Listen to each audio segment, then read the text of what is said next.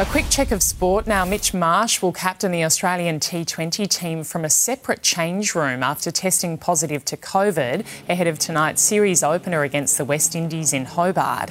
He'll have to steer clear of his teammates before and during the game. Yeah, it's just the nature of the beast these days, isn't it? We're expecting him to play, so we just deal with it like everyone has been over the last 2 or 3 years. Cameron Green, Travis Head and Josh Inglis also contracted COVID while in camp.